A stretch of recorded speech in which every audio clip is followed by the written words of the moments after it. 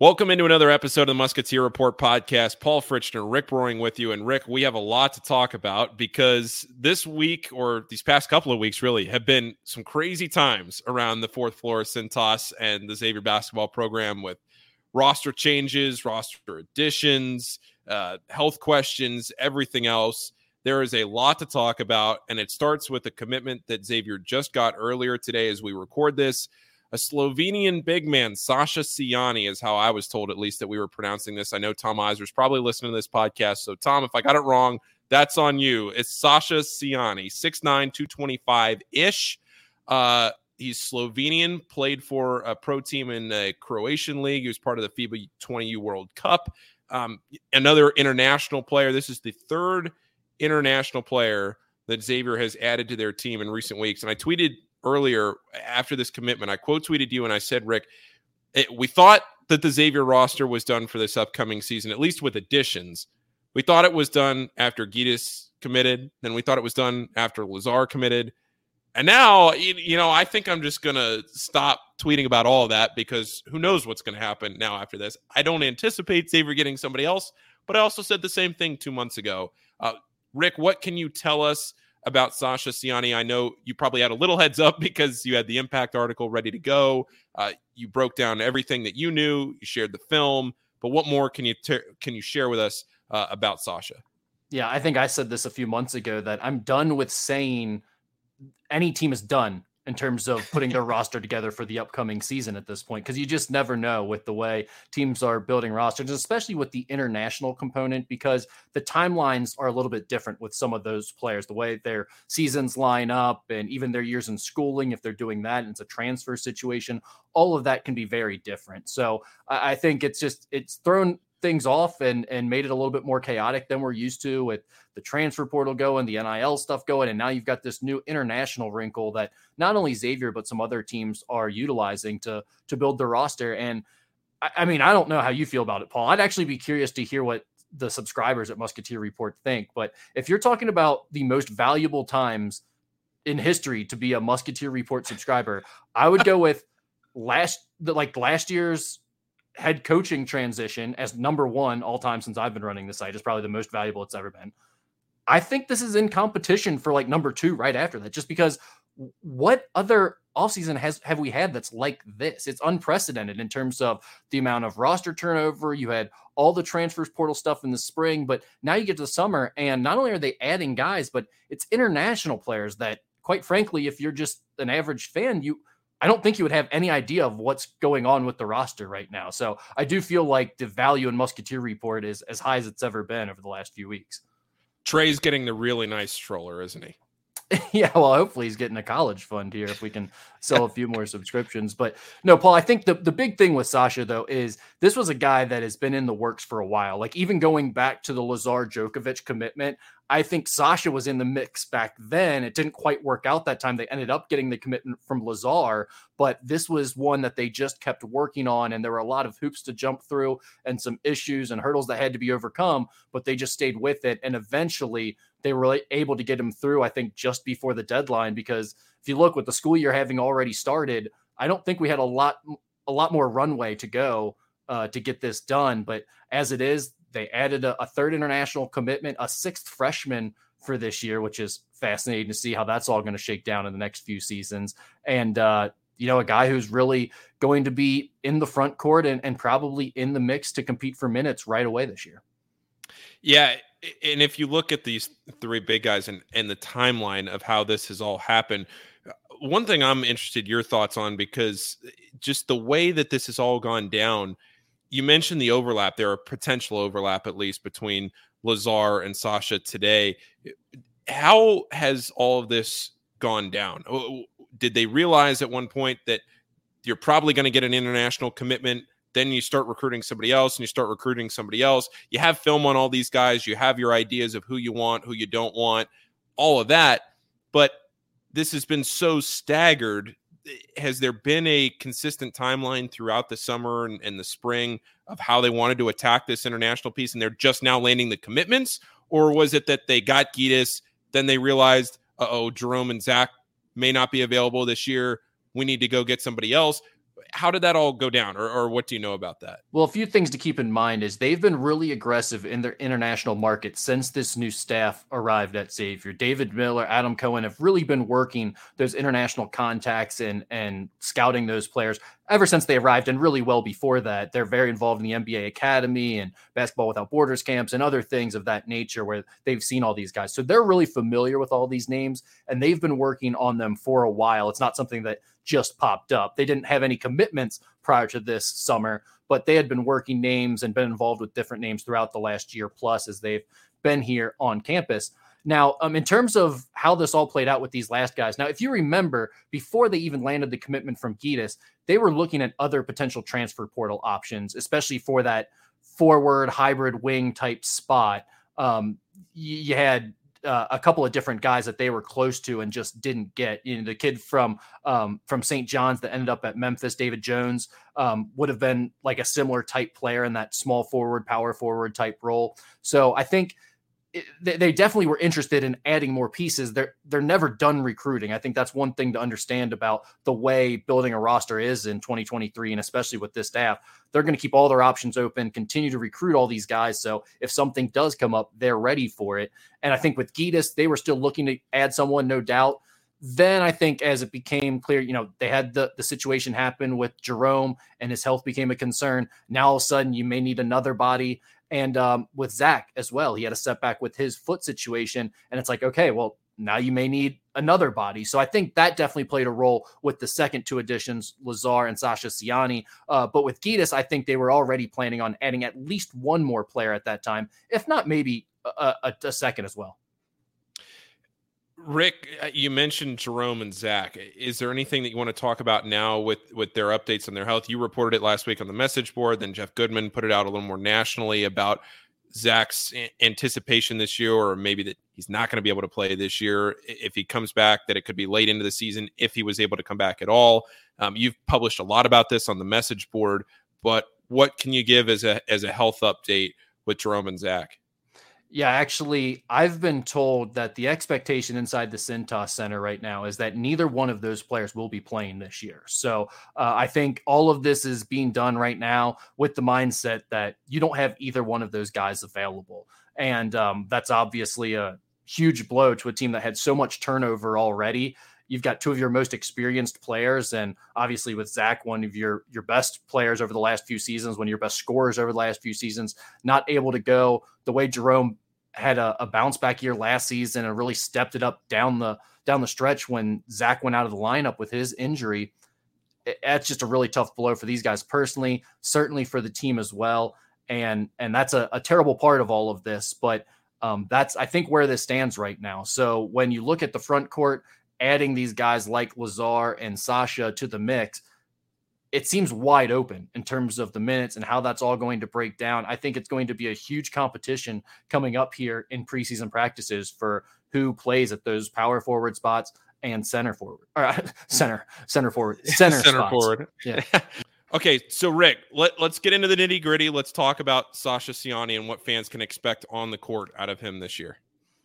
Yeah, definitely. I think the biggest thing, Paul, and I'll put up, if you're watching this on YouTube, I'll put up some video here. Here we go. Here. Yeah, I think the biggest thing to see that's different from the additions with Gitas or Lazar is this is a center. I mean, this is a wide body, strong, low post player. He's not a face-up guy. He's not maybe what you think of when we get into our stereotypes with the Euro big men, where you think of a stretch player who's going to shoot the three and pass the ball on the perimeter a lot. He's doing a lot of pick and rolls, a lot of finishing at the rim, a lot of getting to the free throw line, a lot of setting hard screens and rebounding. That's really more of his game. That's where a lot of his offense is going to come from. So I think that's kind of where you start when you're talking about Sasa Ciani. And that feels like it fits into this system pretty well, right?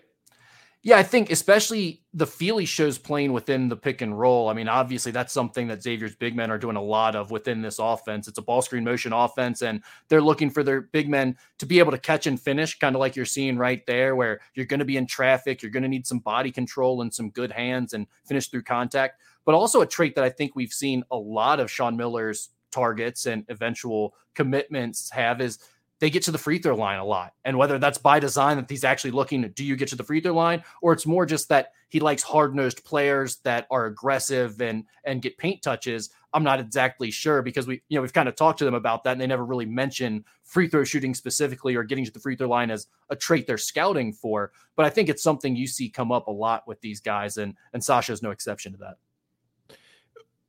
What is the competition that he's playing against here? I think that's the most popular question we get a lot. Yeah, now what you're seeing right here in the European Championship, I mean, this is actually pretty high level competition in some of these games. These are events that the U.S. is no longer dominating. When you're talking about the World Cup or the European Championships, it used to be that the USA would go over here and they would blow out these teams.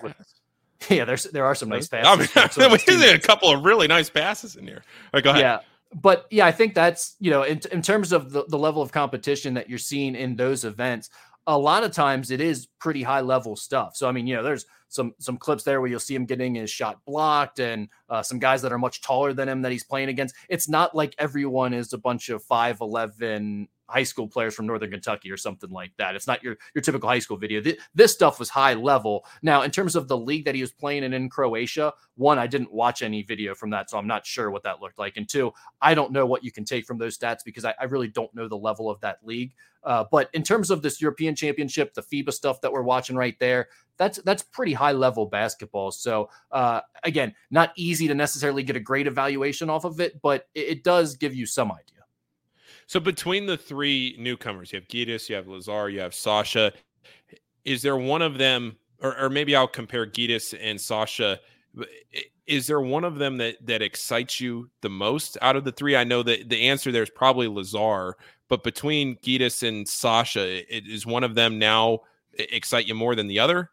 Well, I think Lazar is the one whose film stood out the most. He looked the most impressive in terms of the skill set and the versatility and variety of things that he can do. When it comes to Gitas versus Sasha, I think the thing with Gitas is he's so much older. I mean, now Sasha is a 20-year-old freshman, but he's 20. He's a freshman. Yeah. But Gitas has been playing professional ball for a couple years here. He's been around. He is a transfer coming in with probably only 1 year of eligibility left. I think his experience intrigues me a little bit more, at least initially, right off the bat, because you're looking for guys who can help you right away with the Jerome Hunter and Zach Fremantle situations.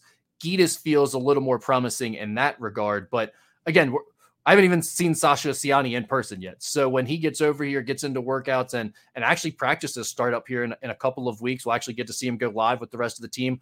That'll be exciting, and that'll give me more of an idea of where he's at. Outside of those three European big men, there are other newcomers on this roster, right? You have three other freshmen or transfers too, Kachi, Abu, Logan Duncombe. Between the three of them, now all of a sudden, where we were talking in the spring about the post depth and what the team was going to have to do to add to the post, now all of a sudden you have everybody. There's going to be a question mark of who can actually compete at the Big East level, who's going to go out there against Houston, who's going to go out there against Purdue and play at the level that they need to play. You have a lot of bodies. You and I were talking about that earlier today. They have a lot of bodies. Do they have a lot of skill? And that's the question that's going to be at least to me, the biggest question mark going into this season in the post. Yeah, it's like a lot of people are going to talk about the depth, and it's like, well, is it quality depth? Is it usable depth that you can actually throw out in a Big East game and feel like you have a chance to win? Or is it just you have a lot of warm bodies out there? And we're going to find that out. Preseason practices are going to be really competitive and really important for this team early on, I think, because there's probably still you get into those non-conference games, you're still probably doing a lot of mixing and matching in terms of those front court spots. You've got 6 bodies now for 2 spots, really, the way I see it. And now Gitas may be a guy that's going to play the 3 a little bit, play on the wing some, not just be limited to that forward spot. But those other guys, the 5 other guys, are basically 4s or 5s, I think, for the most part. You're talking about Lazar is a 4. Kashienze has been playing at the 4 some, but he can also play the 5, we know. And then you look at the other big men that were already here with Abu and Logan, and now you add Sasa Ciani to the mix. You've got 3 centers there. So it's going to be a lot of competition. And I think if you're asking me who has like the head start, Abu is going to have the experience, and he already seemed to be the starter, at least heading into the Bahamas. So you'd like to think that he has a little leg up on the competition, at least initially. But Kachi was starting at the forward spot going into the Bahamas. So could it be possibly that he overtakes Abu at the 5 spot now if you move one of these other guys into the forward spot? Who knows? I mean, I don't think anything is set in stone yet when it comes to those 4 and 5 spots. preseason practice is really going to dictate all of that. It's funny thinking back to the NCAA tournament this year where Xavier's running 6 guys deep, right? Maybe a 7th guy here and there, but really Xavier's running 6 deep. Now the blue team is going to have 8 deep in the first preseason practice. Yeah. Well, that's the thing. It's like practices. Okay, great. You got all these bodies, but when we get down to Big East time or even postseason time, how many of these guys will you feel comfortable using in one of those games? Will you have depth where you can run all these guys, or are you going to be limited to there's really only 6 guys here who can play at this level and you're in a similar situation? That's something that I just don't have a good feel for, because losing Zach Freemantle and Jerome Hunter at this stage of the game just creates a whole lot of uncertainty in your front court. So you went full Big J journalist today and tried to figure out, you went straight to the source, right? You went straight to the NCAA and tried to figure out you just went right to the top. You're talking about the roster situation. I'm talking about the roster situation, Rick. So you're allowed to have 13. You're allowed to have as many players. So everybody could dress up. To the great Charles Bronson's point, we could have 10,000 people in uniform, and then only 15 are allowed to be in the book and play. I will say it is pretty incredible, because I had asked multiple coaches at different schools. I had asked administrators at different schools. I had gotten all types of different answers for how many players you're allowed to have on your roster on a college basketball team. I had people tell me it's a conference by conference rule. Turns out that doesn't seem to be the case. I had people tell me that it's 15. I had people tell me there is no rule. So I went to the Big East first. They said basically 15 is the number that you can have in the book, but we don't really have a rule on how many you can actually have on your roster. And we go by the NCAA's rule. We don't have a conference rule. So I went to the NCAA, and they essentially said, there is no rule for how many you can dress or put on your roster, but when you get to the NCAA tournament, you're allowed to have 15 in the book and playing in the game. So that is where it's at in terms of how many roster spots you are allowed. Now, I also will tell you, the people at Xavier have told me it's not a concern. No one's being forced off the roster or anything. The suggestion that they've had in the past is 15 players for the book, but they've already had years where they've dressed 16 and nothing's happened. No one has said anything about it. So I don't think this is really a concern. They are expecting to have all 4 walk-ons back from last season, the same 4 walk-ons. All will be back with this year's team. You're not going to lose those guys.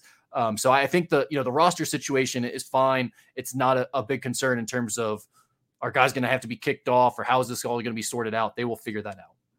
But they only have 13 scholarships, correct? Right? Yeah, every team gets 13 scholarships, and obviously now with the 2 new additions, you would have 15 players.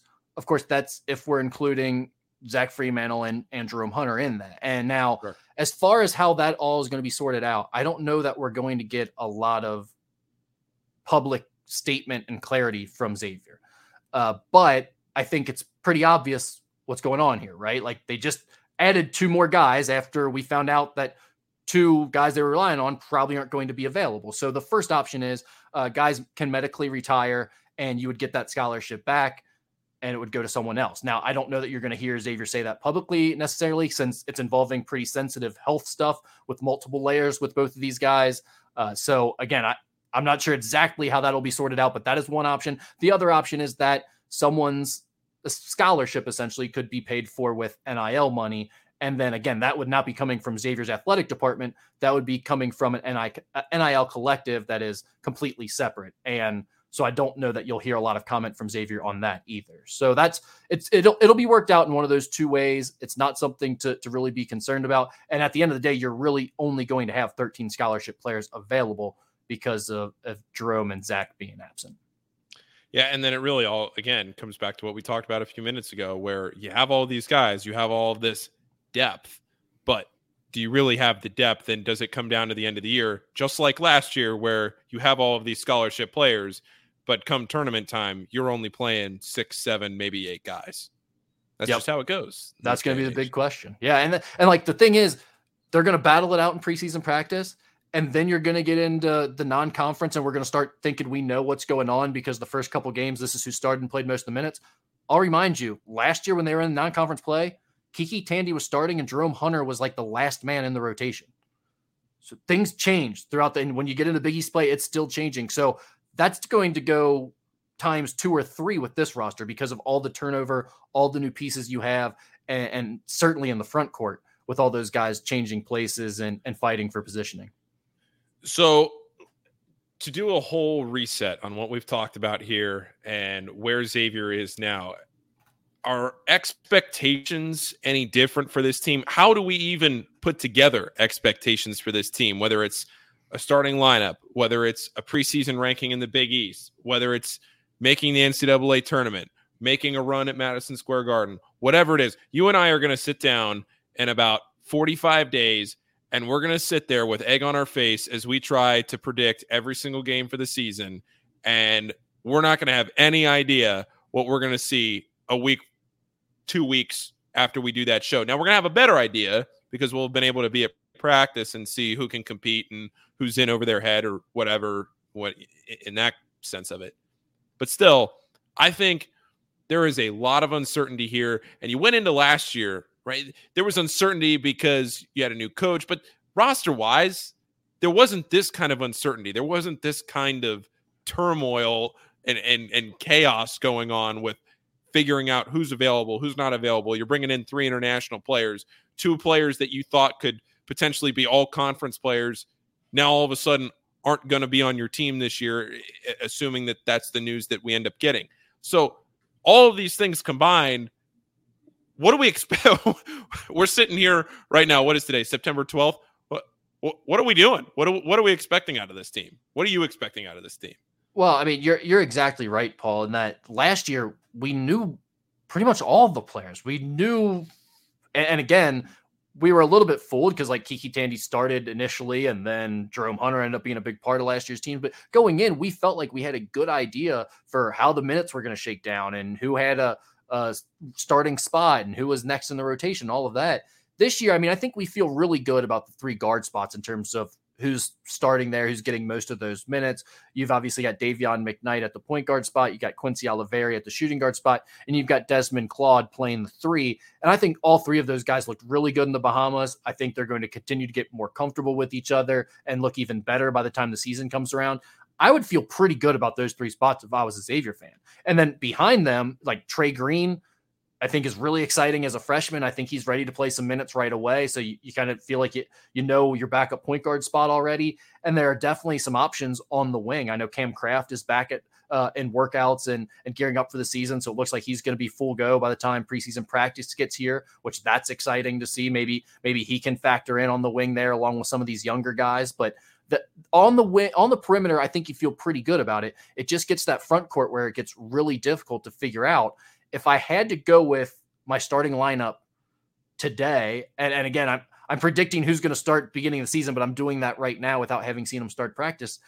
I think I'd go maybe Giedis at the 4 because of his experience, and then I'll say Abu Usman at the center spot. Yeah, I would agree there. From the little bit I've seen, I went to one workout a couple of weeks ago.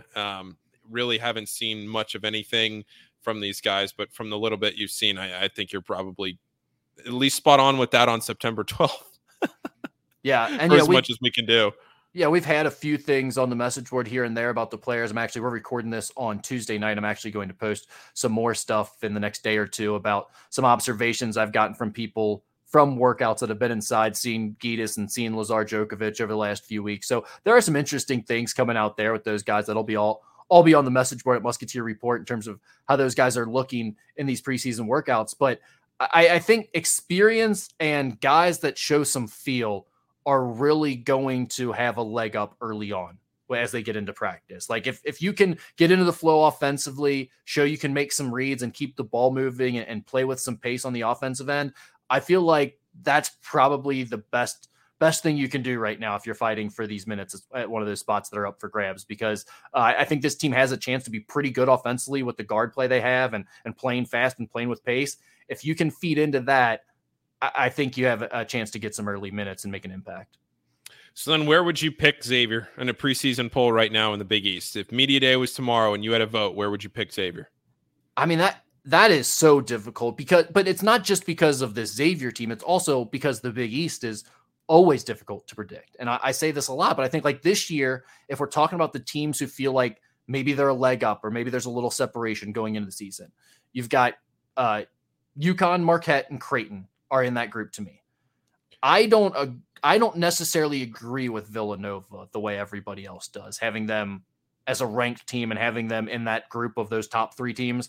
I think those other 3 teams are a cut above right now. Villanova, to me, still has to prove it, especially with Kyle Neptune. I would have them more in a group with Providence, Xavier, and St. John's. To me, that's kind of the next tier of like who, and maybe Xavier's more towards the bottom of that tier. Maybe Xavier's floating towards the next tier with all these uncertainties going on in the front court. I don't know.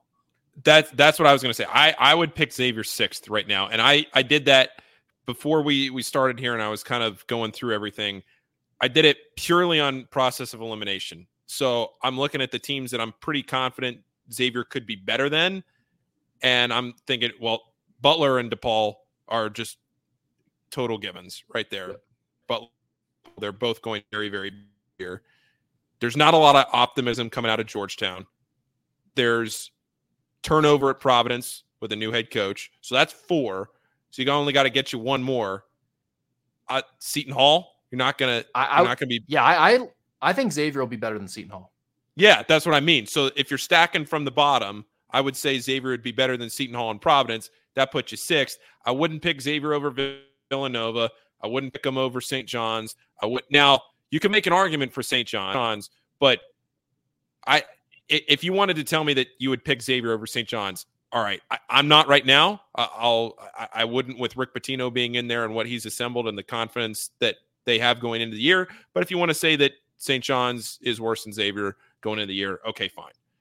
But you're certainly not picking Xavier over UConn, Marquette, Creighton. So where does that leave Xavier? I think 6th. So somewhere between 4th, 5th, and 7th, 8th. 7th. I mean, Xavier. I would be shocked if Xavier was worse than Georgetown, and they're not going to be Butler, and they're not going to be worse than Butler and DePaul. Butler and DePaul are going to be not good. Yeah, and I think when we get into the Big East and what separates these teams a lot of times, like it's usually, there's 1, 2, maybe a third team that's better than the rest of the teams, a little bit better for whatever reason. They got more experience that year, or they just have the more talented roster. But then the rest of the teams feel very, very close until you get to the last team or 2 that's at the bottom. A lot of time that's been DePaul. Last few years that's been Georgetown as well. But then all those teams in the mix, it's like coaching, winning close games. It's little things that kind of separate the seasons for the rest of those teams. And so, I mean, I think, Sean Miller, you feel really good about the fact that you're a leg up in coaching in a lot of ways. But with all the turnover with this roster, and you have some experienced guys, but lack of experience together and within this system, how does that all shake down? How does that make you feel? You don't know how all those things will play out. But I feel like Xavier is just in somewhere in that second tier of teams, I think. And, it's the question is, are they towards the top of that tier? Do they squeak out some more of those close games? Are they more towards the bottom of that tier and then with the Seton Hall, Butler, DePaul, Georgetown group? That's the question for me right now. Yep. NCAA tournament. You want to do this on September 12th? What should be the expectation right now? What do you think the fans are at, given all the roster turnover that's happened? Do you think most people feel like this should be a tournament team going into this year? It's weird to say that it feels like this should be a tournament team, but I definitely think between the coaching staff and the players that they've assembled, the talent is there to be a NCAA tournament team.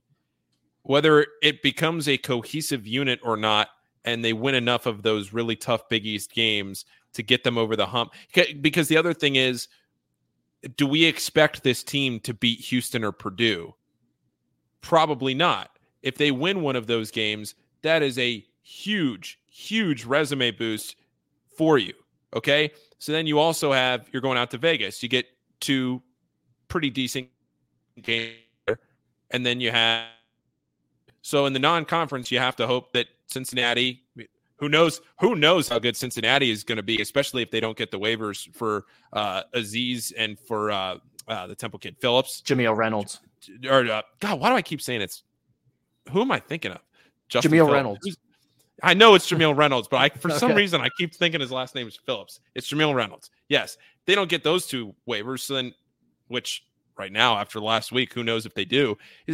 So there's so much uncertainty Conference that if you lose the Houston and Purdue game and say you split Vegas and you win the shootout at home, I think you leave yourself a lot of work in the Big East.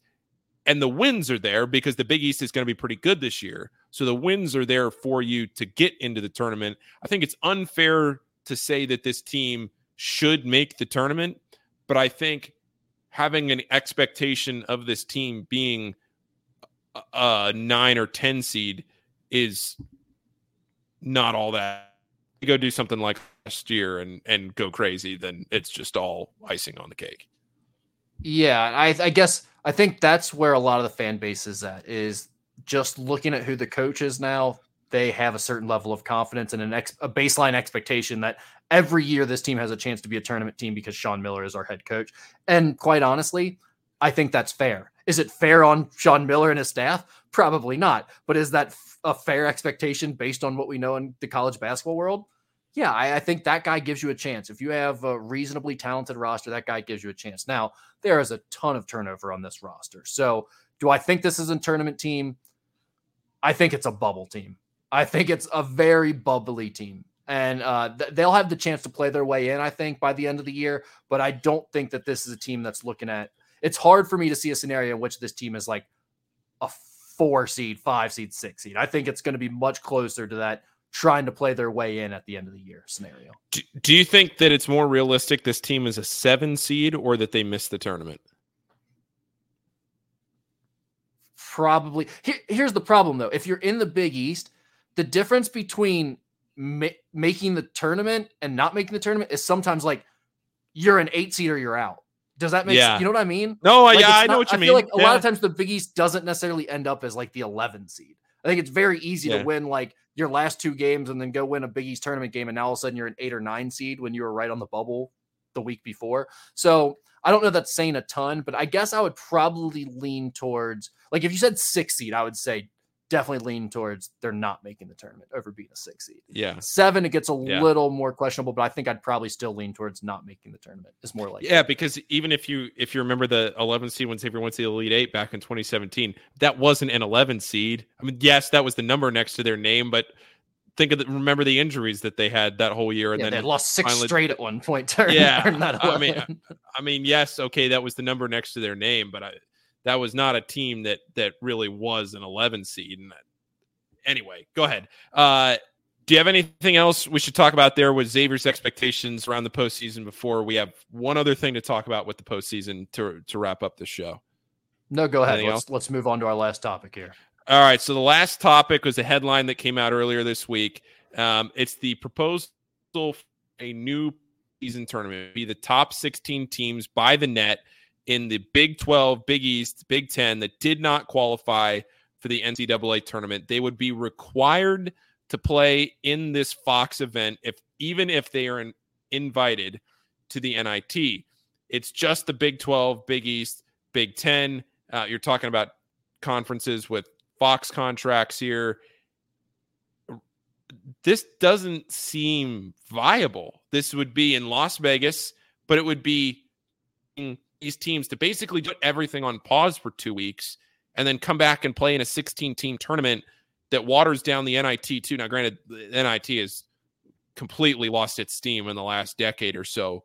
It's moved out of Madison Square Garden now. The NIT is just, it's trying to find its footing. But there were a lot of details reading this article about this proposed tournament that what are we doing here?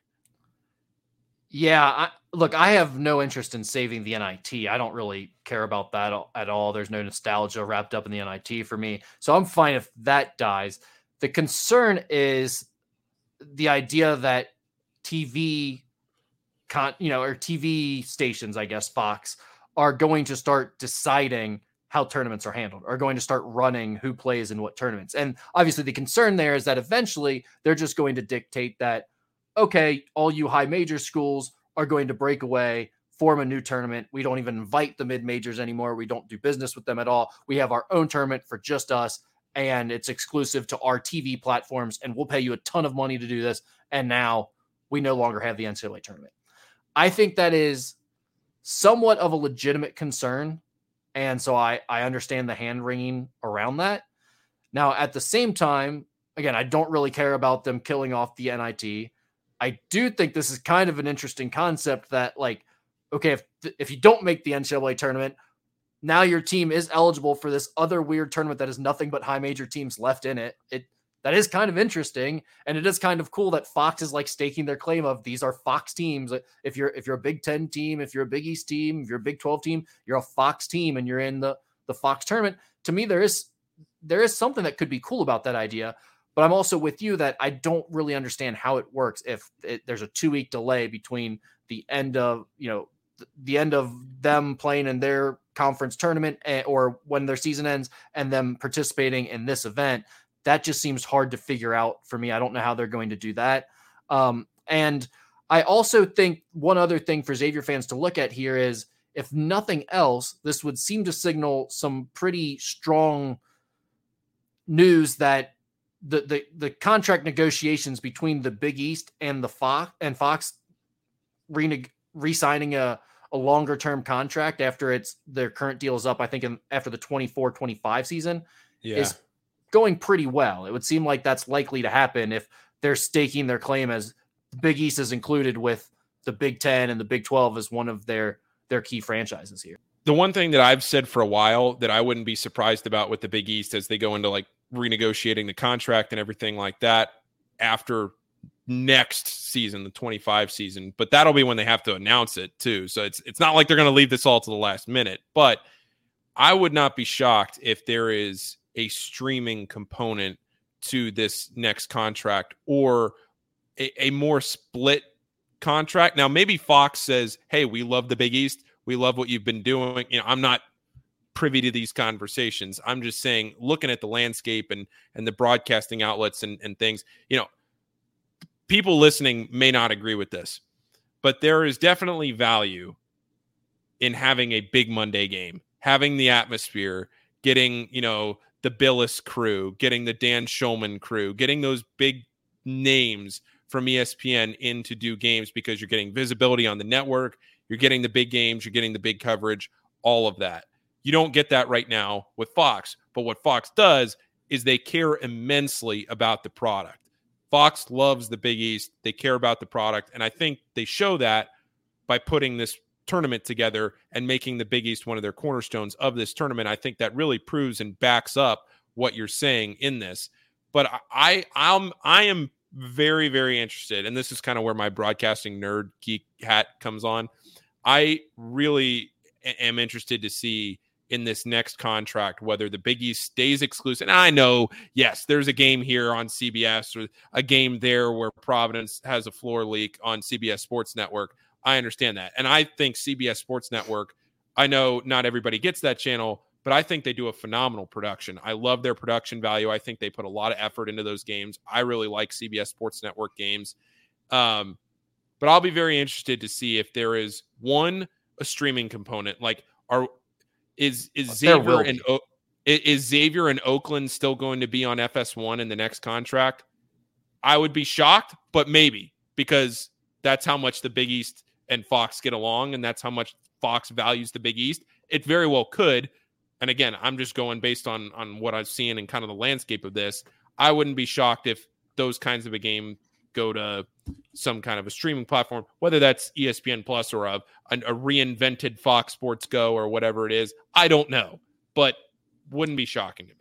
You would think Fox would be coming up with something, given their expanding inventory. When you factor in the Big 10's getting bigger, the Big 12's getting bigger, you still have the Big East. I mean, they have a lot of inventory during basketball season now that you would think they're going to need some streaming option, or it's just going to be the contracts are going to be much less exclusive in terms of where those games are airing on. So to your point, maybe you will see more on other platforms or just other streaming services completely. All right. Well, hopefully we have a schedule here pretty soon. Rick and I will do our schedule preview and all that when the season gets a whole lot closer. But I would keep an eye out for the schedule pretty soon. It usually comes out around this time. And if you don't have anything else, Rick, then thanks for listening, everybody, and we'll talk to you soon.